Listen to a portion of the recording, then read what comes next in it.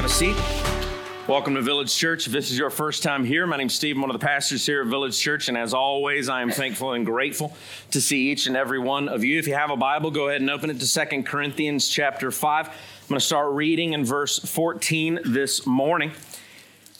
If you've been here for any length of time, this should be a passage that is familiar with you. It's probably a passage that I go to more than any other to remind me of the life that I have in Christ Jesus, but also of the mission that God has given me through His Son. We're in the middle of a series where we're casting vision for the days ahead in our lives, not just for 2024, but my prayer is that these would become reminders for you of the work that God wants to do on a continual basis, of the work that, yes, we do need to be reminded of, that everything in my life where growth is concerned is going to be brought about by the choices that I make, that I need to grow in my knowledge of God so that I can live the mission that He has for me.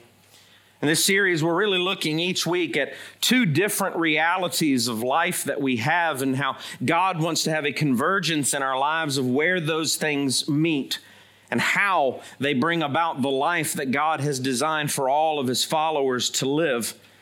Everything about our lives must be centered on the gospel of Jesus Christ, but that gospel not only should be declared over our lives to remind us that, yes, God has saved us through His Son and through His work alone, but God also brings into our lives implications that since the gospel is true for us, these are the things that should be shaping our lives. These are the things that we should be seeking in our lives.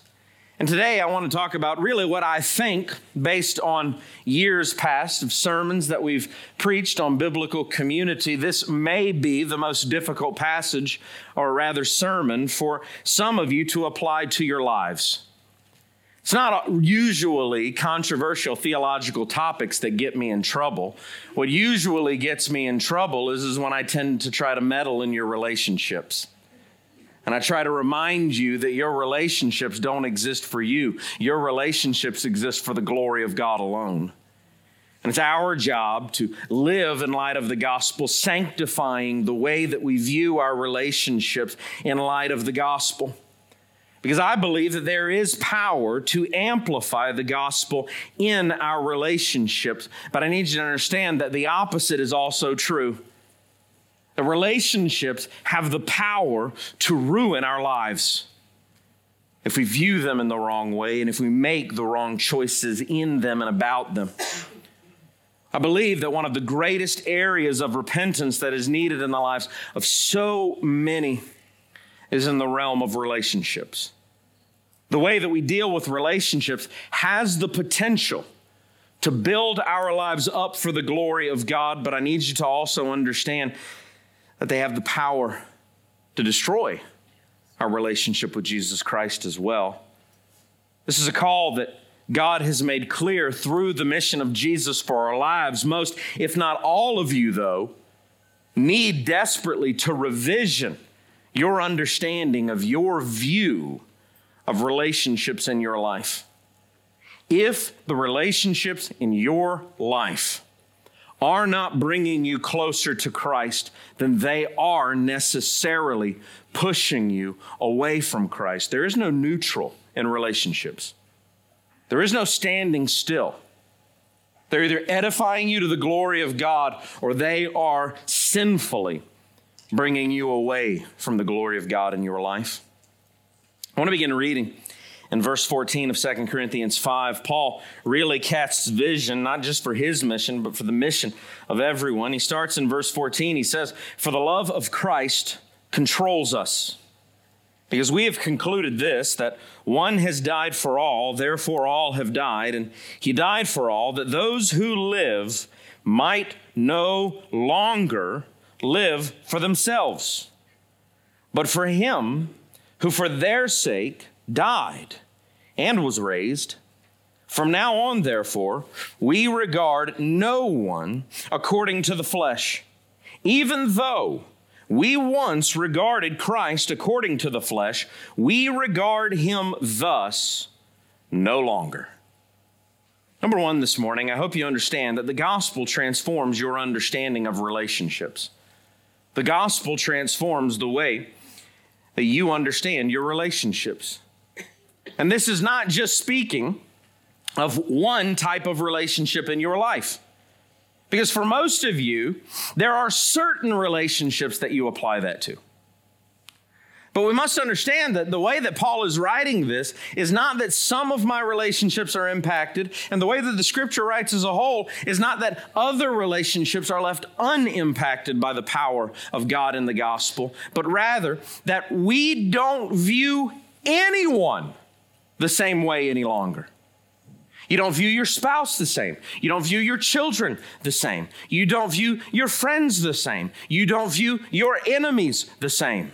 You don't view your coworkers the same. You don't view your neighbor the same. You don't view anything the same. If there was ever anything that had evidence that you will not become completely like Jesus Christ until the day that you die, it's the relationships in your life. Because they're a constant source of temptation. They are a constant source of struggle. They are a constant source of frustration. And they are a constant source of edification and exhortation and rebuke. The relationships will make you, and yes, the relationships will break you. And much of it has to do with our understanding of what love is.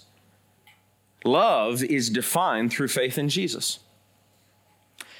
I think that the whole chapter of 2 Corinthians 5 is a difficult passage, and that's not saying that it is unclear or hard to understand. Rather, I believe that it is difficult because of the implications that it has for the life that we must proactively seek through faith in Jesus Christ. I want to treat verse 14 and the first few words there as really the thesis statement for everything that he is about to say. His thesis statement is, the love of Christ controls us. And then he means to lay out exactly what that means through our relationships. And I think it's fascinating that the phrase, the love of Christ controls us, can be applied to anything in your life. You can look at anything in your life and some way find a way that the phrase, the love of Christ controls us, impacts that thing. But what does Paul specifically begin to lay out? We no longer live for ourselves. We don't view other people the same way that we first viewed other people. He goes to the most intimate aspect in your life because everyone has hang-ups about the way that they view other people. You either view other people as a great source of pain in your life, or you view other people as the very thing that gives you life in this world. And usually, if you view other people as the thing that gives you life in this world, you are kind of default moded in the way that you understand yourself to believe that that means you are healthier than people that have hang-ups where other people are concerned. But what you don't understand is that you are just as much prone to sin in that regard as those who don't want other people in their lives. Maybe even more so. Because for the most part, everyone is selfish about other people in some way, shape, or form, even if you think they just give me life. Because usually what you mean by that is everybody needs to be all about me. You are God. The love of Christ controls us is a bold statement. I want to get a foundational level of what I think that means. It means that Christians, in light of the gospel, seek to live lives that reflect an undergirding ethic that all of our actions reveal that we are controlled by the love of Jesus Christ. Do you have that undergirding ethic in your life? Can you point to everything you do and say, well, obviously it shows that I'm controlled by the love of Christ? I can't. But that's the goal. That's the vision. Paul is pointing to the gospel and saying that if you have faith in Jesus, then the life that you now live is one that is to be defined by the love that Jesus displayed in his sacrifice for your salvation. That is why he could look at you and say, if you are in Christ, you no longer live for yourself. because Christ didn't live for himself. The most vital moment of his life on the cross, it was for you. It was for others. There are many directions that I can take that. But as I said, Paul points specifically to the way, and he uses the term regard. We regard others. Now, what that word means, because it's probably not one that you use frequently, is that the way you know, perceive, and understand other people has been radically changed by the gospel. It's been changed completely. It's unrecognizable to what it was before you came to faith in Jesus Christ. Because of my faith in Jesus, I no longer understand life as being about me. I can't be selfish because Jesus was the opposite of selfish on the cross. Because of Jesus, I now must look at my life through how much he gave to me, and then, verse 16, live like that towards others and how I know, perceive, and understand other people. The direct implication here is that building relationships with others first, and we have to clear this, first, because of Jesus, building relationships with others is an imperative of the gospel. It is not an option to live isolated from other people, because Christ would not live that way. We must sacrifice for the sake of other people, which, by the way, brings with one assumption. There are other people. It's pretty hard to live for the sake of others if there's no others in your life. It's been said, look at the one another's of Scripture. There are over 50 places in the New Testament where it says, do this for one another, for one another, for one another. And it says every single one of them has one thing in common: other people. So the most introverted person in here, the person that's like, man, it is so draining to be around other people. The person that sits in a crowded room, it's like, oh, I just wish I was alone with my cats. There's some of you in here. I can joke like that because for me it's dogs. But you need other people in your life because Christ would have other people in his life. Not only that, but you will sacrifice your introversion. You will sacrifice your fears of other people. You will sacrifice how draining other people are. You will sacrifice for the sake of those same people because Christ sacrificed for the sake of you and those people. If life is about loving others like Jesus, I need to build some relationships to make that happen. And here's the key. Those relationships then also must be defined by the love of Christ that controls me. So all of the relationships that I'm going to seek because of the gospel must be shaped by that undergirding ethic of I no longer live for myself, but for the sake of others. And I used to view people according to the flesh, but I regard them thus no longer. Therefore, for the extroverts, for those of you that get in a crowded room and you're just like, this is the best day of my life. People. First, you're so weird. I don't get that. But for you, don't mistake your extroversion for obedience to the call of Christ. Relationships are not about you. Relationships are not about you. Most people proactively seek out relationships that make much of themselves.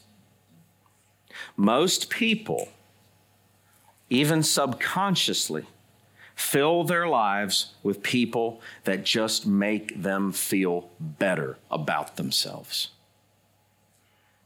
And here's what you need to understand. Once you're in Christ, you got to get over that. Because it's not about you. you no longer live for yourself. So if you only build a community around yourself of others that add value to you, others that make you feel better, others that fit your desires, others that make you feel like you're the greatest person ever, others are just so life-giving, then you are living for yourself. And because of Christ, you do not have that as an option. Most people base relationships on how much value the other person ascribes to you or how much value you feel that the other person gains you through status, through money, through fame, through envy, through appeal, through vanity, and common interest. The question you got to ask is, how does that set you apart from an unbelieving world? If you seek out relationships for the very same reason that unbelievers seek out relationships, here's the question. Remember, what was that first thesis that Paul started with? The love of Christ controls us. Then how does the love of Christ control you? If all of your relationships are built under the same undergirding ethic of those whom the love of Christ does not control. People must understand that if you're a Christian, faith dictates that relationships, all of them, actually exist to make much of Christ and not much of you. And some of you will say, but that's all I have time for. I'm not telling you not to have friends. I'm telling you that you're probably underestimating the amount of time that you have to invest in relationships. This is not an option. This must be an intentional pursuit according to the implications of the text. Look at what Jesus says in John 13, starting in verse 34. A new commandment I give to you, that you love one another, just as I have loved you. Now, you might ask yourself, so we weren't supposed to love other people until Jesus? Those Old Testament saints, they could just hate everybody and be faithful? The new commandment isn't to love other people. It says often to love other people and gives you ways to love other people throughout the Old Testament. What is Jesus now saying? He qualifies it, just as I have loved you. What Jesus is saying is, never before have you had me show you how to do it. That's why it's new. He says, just as I have loved you, you also are to love one another. By this, all people will know that you are my disciples if you have love for one another. Let's be clear. You do not have to be controlled by the love of Christ to be in relationship with other people. You know that. Unbelievers have relationships with other people all the time. Or to have what this world will call a version of love for other people. You don't have to be a believer to have that. So what is Jesus saying and what is Paul saying? He's saying Christianity then must have a unique and specific type of love that differentiates us from unbelievers. Look at what type of love is rooted to the design of God, okay? And let's use one example. And I want to use the most intimate relationship in your life to say how it differentiates from unbelievers. Marriage. Unbelievers get married. Unbelievers marry and do experience a type of love in their marriages and in their families. That's why Ephesians chapter 5 is so gospel shaping. Look at verse 31. Therefore, he quotes Genesis from the beginning. Therefore, a man shall leave his father and mother and hold fast to his wife, and the two shall become one flesh. This mystery is profound. And I am saying that it refers to Christ and the church. There it is. The love of Christ controls your marriage. He's saying the difference between the way a believer gets married and the way an unbeliever gets married is that a believer understands that your marriage relationship is supposed to reflect the work that Jesus Christ did for the sake of his people, the church. A new commandment I bring to you, that you love one another just as I have loved you. Ephesians 5 is explaining how that fits the most intimate relationship that you should ever have in your life, the relationship between a husband and a wife. And that is the relationship that you are the most tempted to make all about you. I see people all the time leave their marriage because they weren't making much of me. You can take that too far, but remember, what's the glad assumption here? The glad assumption is the gospel of Jesus Christ. Paul writes this section as though there was an obvious question as to why God designed the relationship of marriage the way he did. And everybody in their first year of marriage says, yeah, it is a weird relationship and I'm blowing it. I've never seen people more unhappy than their first year of marriage. It's as if you never met a girl before. It's like, I thought I knew her. Then I woke up the next morning and I was like, who is this? Now I can only give you the male perspective. Don't ask my wife for the female perspective. All right. I broadcast wide and far. My first year of marriage, I was not good. Nobody is. But you love other people the way that Christ loves his church, and that's a sacrificial type of love. And then Paul lays out that the gospel of Jesus gives definition to what God has designed marriage to be all about. And it's the same ethic as the love of Christ controls us. The love of Christ must control the husband and wife in such a way that their love for one another takes that relationship to a type of love that intersects with discipleship so that through the marriage relationship, both the husband and the wife will grow in their faith to be more faithful to Jesus than they would without one another.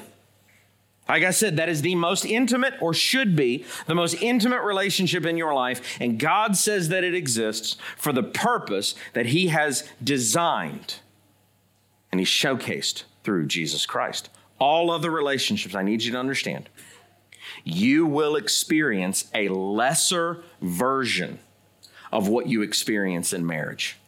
But even those relationships exist for the purpose of the gospel of Jesus Christ. And that's the introduction. Look in 2 Corinthians 5:17. He furthers it. Remember, he's basing this on the way you view yourself and the way you view other people. Verse 17. Therefore, if anyone is in Christ, he is a new creation. The old has passed away. Behold, the new has come.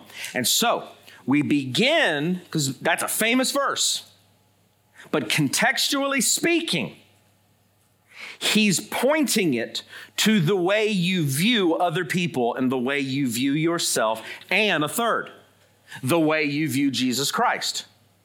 He's saying, in light of that, if anyone is in Christ, he is a new creation. The old is gone, the new has come. Relationships will never be the same. Verse 18, all this is from God, who through Christ reconciled us to himself, gave us the ministry of reconciliation. That is, in Christ, God was reconciling the world to himself, not counting their trespasses against them, and entrusting to us the message of reconciliation.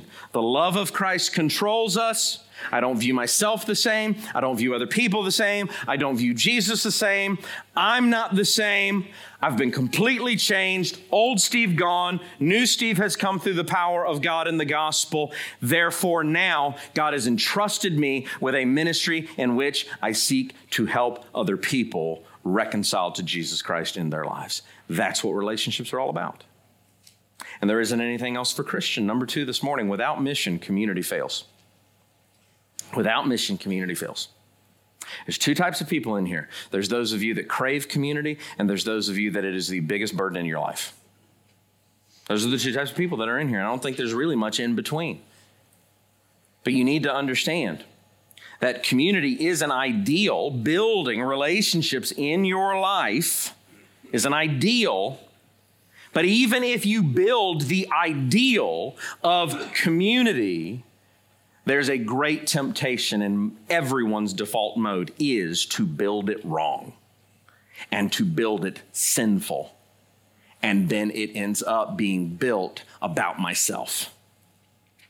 That's the biggest struggle with helping others build community, is helping them understand community is not the end goal.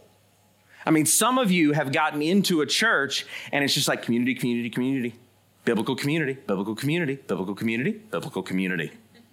Are you in biblical community? Do you want to be in community? You've got to be in community. Come be in community. Sit in community. Stay in community. We're all about community. It's the community. It's for the good of the community. We don't want to do it for the bad of the community. We've got to build the community. It's all about community. And then after a while, you're like, so we're just in community. Okay. And that's the end. And do you want to know what happens when community is the end? Have you ever drank water from a stagnant pond? When community is the ends, then all of the ick, all of the yuck, all of the gross, all of the sewage just flows into it, and it never goes away, never goes anywhere, never gets dealt with. And it stagnates, and I will tell you, in the end, it always goes bad because it's unhealthy. Because without mission, community fails. Community was not meant to be a stagnant pond. Community was meant to be a flowing river. It was meant to be something that is so life-giving that it never stops. It keeps moving. And it's never about me. It's always about others. Therefore, when we begin to be stagnant, when you're about the mission of Jesus, when you're about being a messenger of reconciliation in other people's lives, you will, and I need you to understand this, you will realize, well, we've all been reconciled. We're all Christians. Well, we got to go get more. We got to go love more. We got to go help more. If you build, this is why our community groups are the way that they are, and we're just very gracious with some. And so we'll let them get scummy, pondy for a minute, and then I throw a chlorine tab in there and I got to shock you because we got to clean it up. Some of you want 5 people in your life forever, and your goal is to find biblical community with 2, 3, 4 other married couples, and then you're just going to be all about each other for a couple of years, and then either infidelity or just selfishness and backbiting is going to ruin that community. And you want to know why? Because you were not a flowing river. You were a stagnant pond. And sinful human beings cannot handle something of God's design when you try to change it for yourself. Without mission, community fails. The Bible is clear that you were not meant to do life alone, but the Bible is also clear that you were meant to take the good news of Jesus Christ to unbelievers and build your community and multiply your community. That's why I love moving communities around. When I see a community group get to 15 or 20 people, I start asking the question, how can we launch a new one with half of them? Because the longer you stay the same, the sicker you're going to get, because you were meant to grow. Week 1, change. Change. The very thing some of you are fighting is the very thing that God wants to use in your life to bring about the best repentance you've ever experienced, the best revival you've ever experienced, and the life that God has designed for you to grow in your discipleship. That is why the mission of our community groups is to bring discipleship into your life so you can take discipleship into the lives of others. People come to this church, and I love it. You immediately begin building relationships with other people. That is wonderful. That's by design. But my job, in part, is to goad those relationships to always be focused on the goal of discipleship. Because the shepherd has to keep you from hurting yourself. And I'm not trying to get you to multiply because I don't want you to have friends. Friends is great. I'm trying to get you to multiply so that you can love others and love Jesus Christ. Because we are prone to selfishness. I do not believe that focusing on the same people for years and years and years is the goal, because I don't think that's the soil that the gospel cultivates. For some of you, yes, your greatest goal is to find community, but my job is to make sure that that goal is biblical. And it's not self-seeking. Because again, I got to help you be controlled by the love of Christ. And here's the deal. I'm not saying this is easy. This is the hardest thing you'll ever do. Relating to other people is the hardest thing any of you will ever do. And I promise you, if you're married, your marriage has proven that true. That's even the ultimate agenda the gospel gives us, but many churches will just tell you, settle into a community, be the same for years, and that's why churches will shrink. If community terminates on itself, it creates an idolatry problem, and it cultivates an atmosphere where sinful selfishness and sinful arrogance will reign supreme. Verses 17 through 19 there presents to us the radical change of what being changed by the power of the gospel actually looks like in our lives. It gives us a mission to see as many people as possible reconciled to Christ. Why? Because I don't view other people the same way. Now I view other people through the lens of Jesus Christ, and the lens of Jesus Christ dictates the way I view other people is that they need gospel change, and I got to help them get gospel change. That's discipleship. Do the relationships in your life present a clear picture, according to Scripture, of what discipleship looks like? And I'm not just asking about a few of the relationships in your life. I'm asking you about all of the relationships in your life. All of them, every single one of them. The weakest one to the strongest one. Do they show active discipleship? That is why our community groups even, our discipleship groups must have a clear vision for discipleship that leads to multiplication.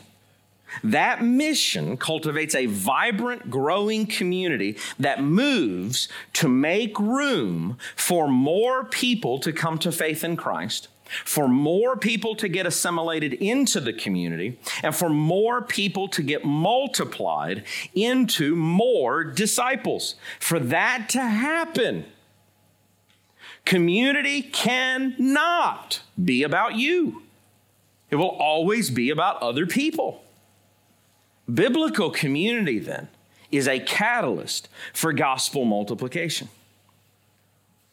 And some of you will say, but once you cultivate these great friendships, it is terrifying to try to build new ones.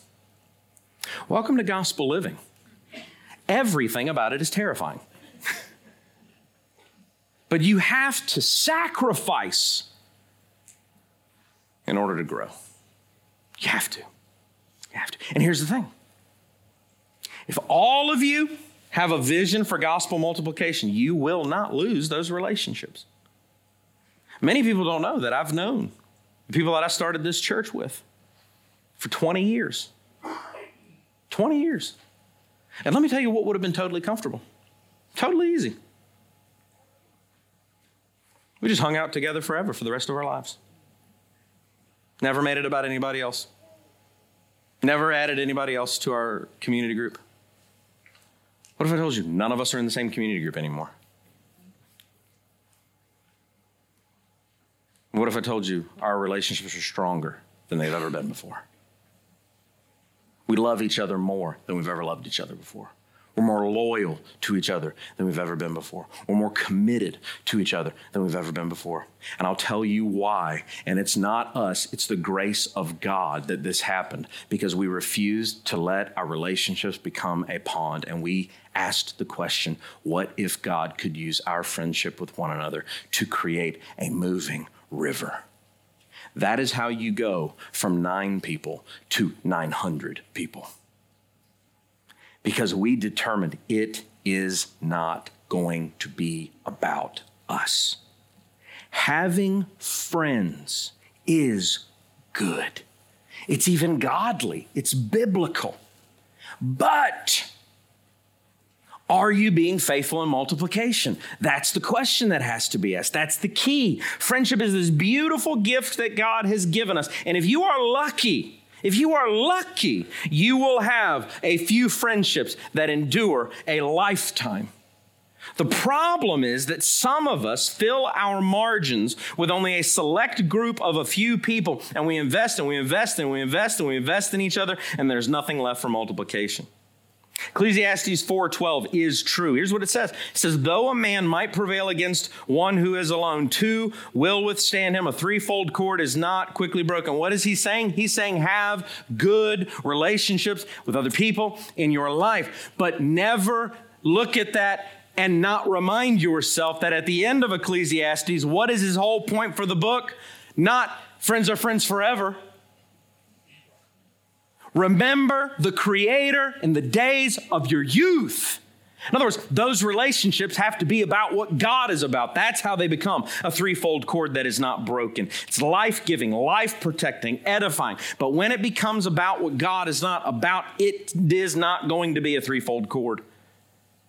Those relationships must urge you to live for the gospel. Look at Hebrews chapter 10. The author of Hebrews says, let us consider how to stir up one another to love and good works, not neglecting to meet together as is the habit of some, but encouraging one another, and all the more as you see the day drawing near. What type of encouragement will you need? The type of encouragement that it takes to live and love and do the good works that God has given us in Christ Jesus. So, a Christian community that has no margin for multiplying your faith and moving on to make disciples is a stagnant community that cannot stir you up to the good works that God has given us in Christ Jesus. It can't do it. You've got to be about multiplication. Your relationships need to converge with discipleship, or they will turn toxic. It's not an if, it is a when. Number 3, relationships find their deepest meaning in discipleship. They find their deepest meaning in discipleship. Look at verse 20. Therefore, since all of this is true, we have a message of reconciliation. We are ambassadors for Christ, God making his appeal through us. We implore you on behalf of Christ, be reconciled to God. For our sake, he made him to be sin who knew no sin, so that in him we might become the righteousness of Christ. Mission trumps community every time. Verse 20 uses the picture of being an ambassador. Do you know what an ambassador is? It means that you are an outpost of a foreign kingdom. And it means that anywhere your feet tread, it's a word picture that everywhere you go is an outpost for the kingdom that you serve. And so everywhere the follower of Jesus Christ treads is an outpost for the kingdom of heaven. You live to represent the kingdom of heaven. There's an agenda that every relationship you form has the agenda of the kingdom of heaven. I've heard it said, don't enter relationships with an agenda. Well, then you will never have a purpose in your relationships beyond yourself. Every relationship must have a gospel agenda, or it is not an outpost for the kingdom of heaven. You don't represent you. You represent the kingdom of heaven. Therefore, steward your relationships with that vision. If we are not careful, our relationships with others can become a barrier to discipleship rather than a catalyst for discipleship. We must intentionally take stock of how we are relating to others and ask, is the way that I'm relating to others showing that the love of Christ controls me? That is a moral question of, yes, how you are treating people, but it is also a moral question of the mission that Jesus has given you. It's the question of, am I a catalyst for multiplying discipleship into the lives of others, or am I so self-seeking that I have actually become an obstacle to discipleship for other people? Focus on what you should be doing, and the other stuff that you're afraid of will take care about itself. This is about obedience to God. He has made it clear in Scripture. If you seek first his kingdom, all these other things will be added to you. In other words, you will form lifelong relationships if you seek to be a multiplying disciple maker. And as you seek to multiply your faith in others on a continual basis, you will form friendships that last a lifetime. That's been my experience. Balance, though, and how that works out is only ever going to be found in you just simply saying, I'm going to obey God and let him take care of what I'm worried about. You have the time for this. You have the margin for this. Jesus challenged us relationally at the most important relationships that we have. I mean, look at what Matthew chapter 10, verse 37 says. Whoever loves father or mother more than me is not worthy of me. What in the world? My mom and dad? Whoever loves son or daughter more than me is not worthy of me. Do you have children? I do. That's unthinkable. I'm not capable of more love than the love I have for my 3 kids. Or am I? I see people sacrifice their faith for their kids and then pretend, well, I got to. Did you listen to Jesus? He said, whoever loves son or daughter more than me is not worthy of me.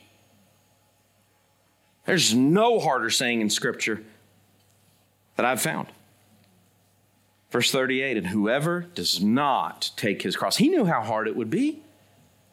He knew how hard that command is. He says it's going to be like dying. Note, he said this before he went to the cross.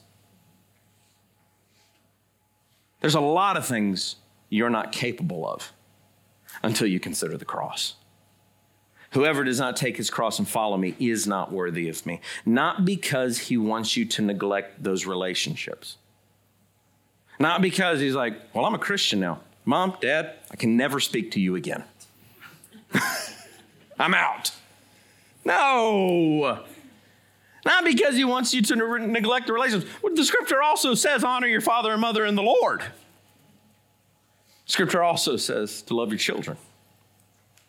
He doesn't want us to neglect those relationships, but because of our sin, relationships can become a barrier to the mission God wants you to live when they become more important than the mission of Jesus. What Jesus is saying is his mission over everything. It's got to be the most important thing to you. We must love like Jesus and multiply like disciples. In 1 Corinthians 9, Paul gives his vision for his life. He says, if I preach the gospel, that gives me no ground for boasting, for necessity is laid on me. Woe to me if I do not preach the gospel. You know what the word woe means? He's saying, damn me if I do not preach the gospel.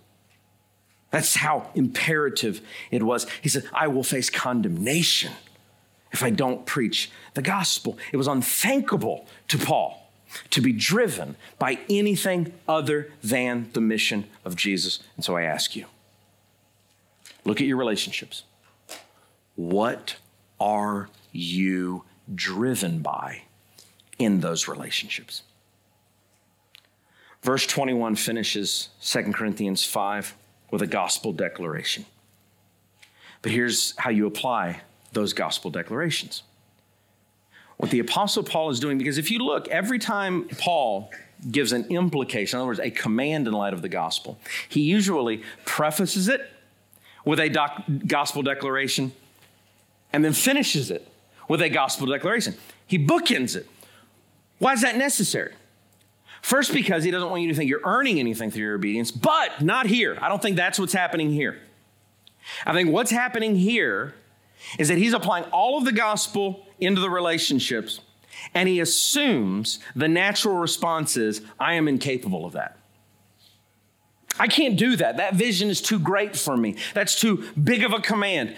I can't be completely selfless. I can't love others like Jesus. I can't be a physical representation, an ambassador for Christ. I can't.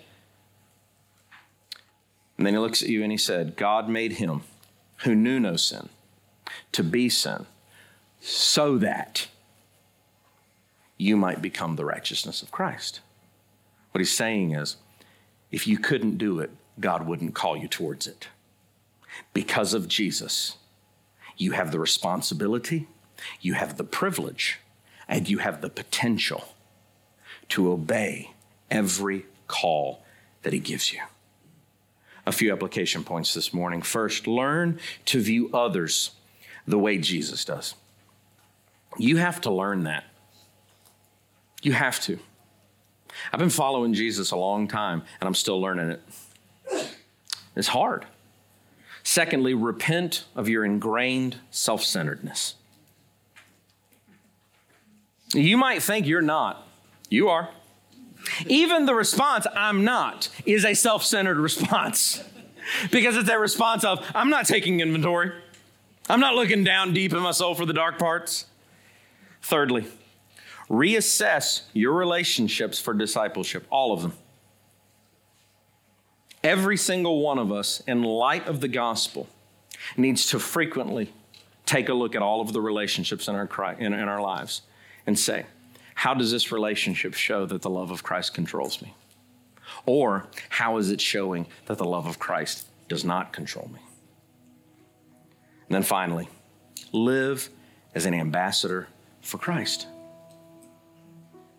I represent Jesus Christ to my wife. I represent Jesus Christ to my children. I represent Jesus Christ to my coworkers. I represent Jesus Christ to my neighbors. I represent Jesus Christ to my parents.